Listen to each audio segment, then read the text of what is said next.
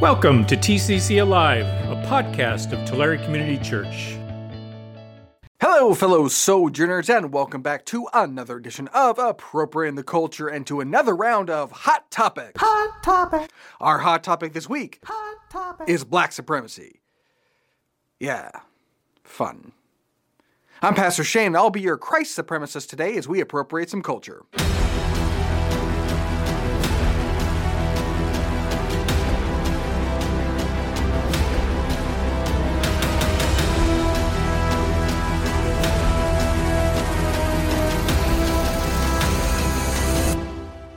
So recently I was in my house being white when I saw an advertisement for a Showtime docuseries called Everything's Gonna Be All White. And being a middle-aged father, I'm biologically obliged to enjoy puns, which I did, but the docuseries, not so much. Check out the trailer. I think what annoys me most about white people is when they pretend like they're the victim. What's also annoying is when they kill us. What is fragile about whiteness when everything has been constructed around it? Every part of who I am has been distorted or criminalized. It's really just a bunch of white lies. We're storming the Capitol! You're not patriots. You're ridiculous. One of the definitions of American whiteness is ignorance. White people, we are not your problem. You are. Should white people today feel any responsibility for slavery? Hell yeah. Trailers are usually meant to highlight the best moments. The most striking statement was, one of the definitions of American whiteness is ignorance. Yeah, it's probably because of the shape of our skull, right? But this hostility toward white people, whether it's in the condescending form like dear white people, or just the blatant and open racism, it seems to be increasing. It's in our universities. Here's UC Berkeley Zeus Leonardo giving a rather mind-opening lecture on whiteness. Right. They're really challenging the Reconstructionists by this passage, right? They're asking, is what you're saying merely a discursive strategy because we don't find any examples of positive iterations of whiteness? Now, you may ask yourself, wait a minute, there were abolitionists who were whites, there are people today, there are people in the civil rights movement who were whites. Now, I suppose the way they're making sense of it is that when whites go against racial oppression, they are undoing whiteness and arguably themselves. So not all decisions that whites make, going back to my original point earlier, not all decisions that whites make are within the whiteness as an ideology framework, right? But when whites make their decisions, and people of color make their decisions, out of whiteness, the results are predictable. We have enslavement, genocide, discrimination, labor market discrimination, segregation. These are all the examples of whiteness that we know as suggested by Ignatia. And there is no example to the contrary. But when whites do make their decisions out of otherness, that's different to them. That's not just whiteness. That's concrete white people making concrete decisions. And those decisions aren't necessarily guided, again, by an ideology of whiteness. That's, I think, very important to point out. So that whiteness may be false and oppressive, but there's a space here where we can say that white people are not just false and oppressive. Okay, they can make certain decisions that are guided by something else. So that's a very good question to ask Reconstructionism, is what are the examples? Other than it would be nice, for whites to be anti-racist, it would be nice to re-articulate whiteness. They're asking, show us some examples of where whiteness has been a positive force, not white people. So I think what we can tease out of this is an overt attempt to theorize whiteness and white people that I think is helpful, to disaggregate them, right? And so that's why I'm coming up with this recent understanding that to abolish whiteness is to abolish white people. And that's very uncomfortable, perhaps, but it asks about our definitions of what race is and what racial justice might mean, okay? Look, he's not trying to abolish white persons or white bodies, which is very generous of him. He's just trying to abolish whiteness. And whiteness is an ideology of pure evil, which is why black people can still be the face of white supremacy. Now, white people can do good, but only when they, in some sense, forsake their whiteness. It's basically the concept of total depravity, except it doesn't apply to all people, it only applies to white people. And the answer is not God's grace, but to othering. But at least he thinks white persons can still live, because apparently that's an ethical debate. He made the assertion that white people should commit suicide as an ethical act. And here's a quote from him directly. The reality in South Africa today is that most white people spend their whole lives only engaging black South Africans in subservient positions. My question is then, how can a person not be racist if that's the way they live their lives? The only way then for white people to become part of Africa is not to exist as white people anymore. If the goal is to dismantle white supremacy, and white supremacy is white culture, then the goal has to be to dismantle white culture and ultimately white people themselves. The total integration into Africa by white people will also automatically then mean the death of white people, as white as a concept would not exist anymore. So here's the kind of crazy gambit of this talk. I want to suggest that psychoanalytically, we could even make the argument that there was something ethical in Delport's statements. Now, I suppose, parenthetically, we could say that Delport's kind of a young, fired-up academic, and maybe, there's a little bit too much of a dramatization in some of his comments. But nevertheless, I want to make the argument that there is some kind of ethical dimension to his provocations. Yes, there's an ethical dimension to Delport's views. It's called evil. Now, these highly sophisticated deconstructions of whiteness are trickling down to the student level. In Arizona University, 2 white students were verbally accosted for being in the multicultural space and having a Police Lives Matter sticker. This is the violence that ASU does, and this is the type of people that they protect, okay? This white man thinks he can take up our space, and this is why we need a multicultural space, because they think they can get away with this. I'm going to sit here the whole time and you can find somebody to kick me out. That's cool. We will. We're not kicking you out. We're asking you to leave if you have any consideration for people of color and our marginalized. So clearly don't. That I can go? Yeah, the whole rest of the campus, the second floor, the first floor, the whole MU, every single part of the campus centers you. This is the only space that you're not centered, and you're still trying to center yourself, which is peak white cis male bullshit. A student leader at Ohio State made the open proclamation that white people are inferior.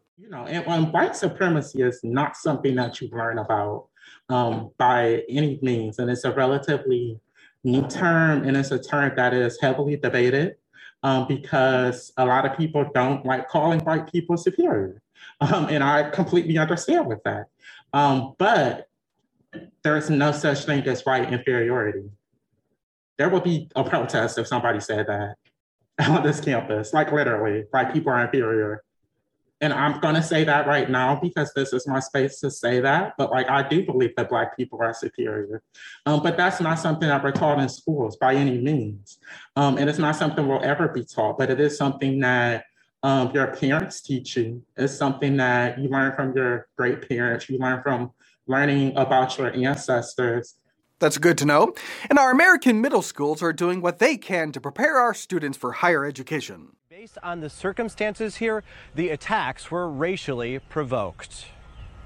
Broward County authorities arresting and charging 5 Lions Creek Middle School students for attacking and targeting 4 other students in what they call a racially provoked attack. It all happening outside the North Recreation Complex in Coconut Creek Wednesday morning. The student victims told police they were approached by a group of kids yelling, "You are white." They were then tackled and beaten up as the group of attacking kids yelled, "It's opposite day" and "Brown power."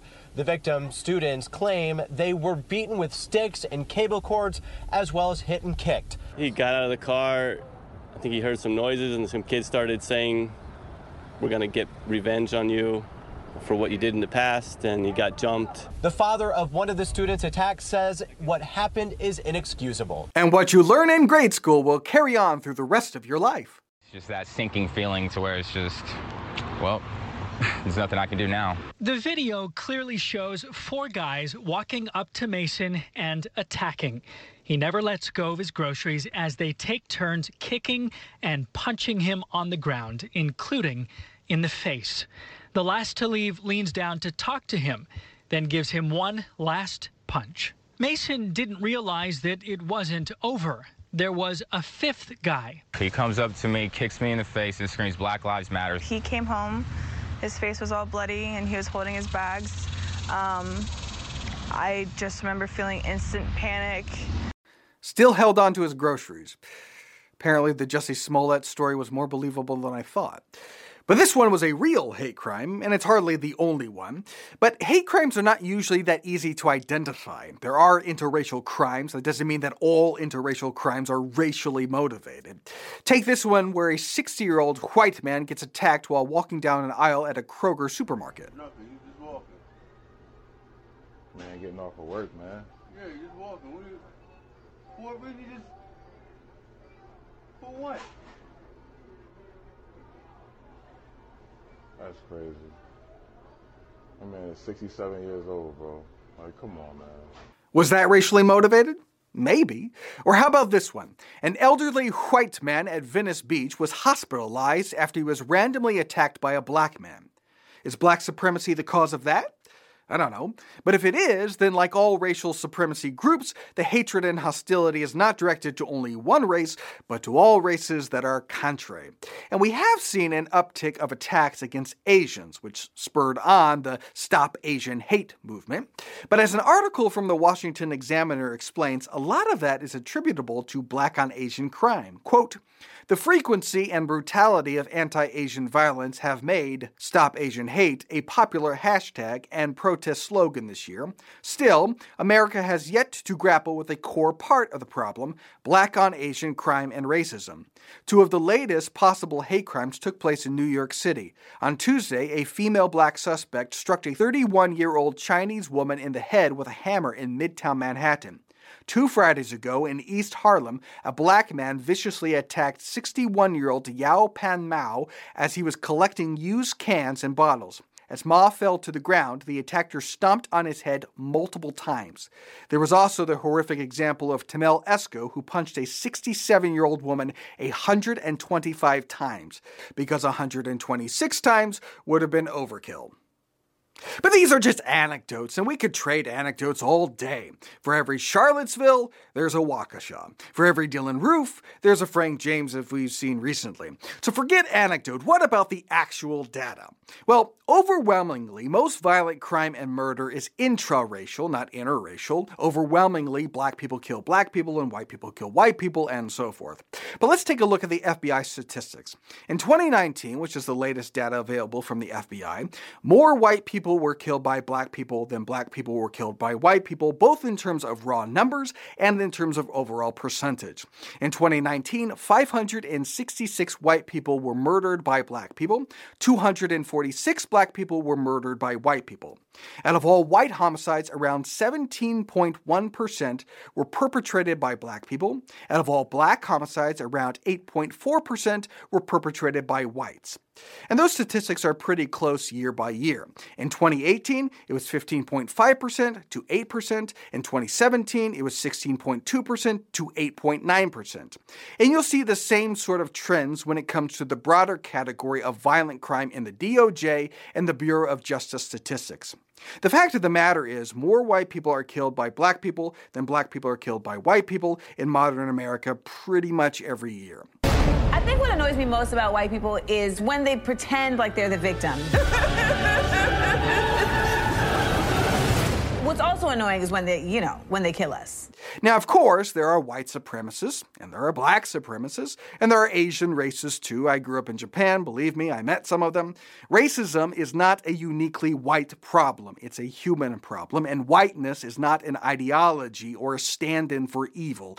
Evil is a human condition, and we'll never cure that this side of heaven. But we can get better or worse. And the danger that I see in our culture is that there is an increasing permissibility possibility of a certain kind of racism, where the condescension, open hostility, and frankly, blatant racism are not relegated to the deep recesses of a Reddit feed or the message boards of 4chan. It's being spewed by the highest levels of academia and broadcasted on Showtime with no sense of shame.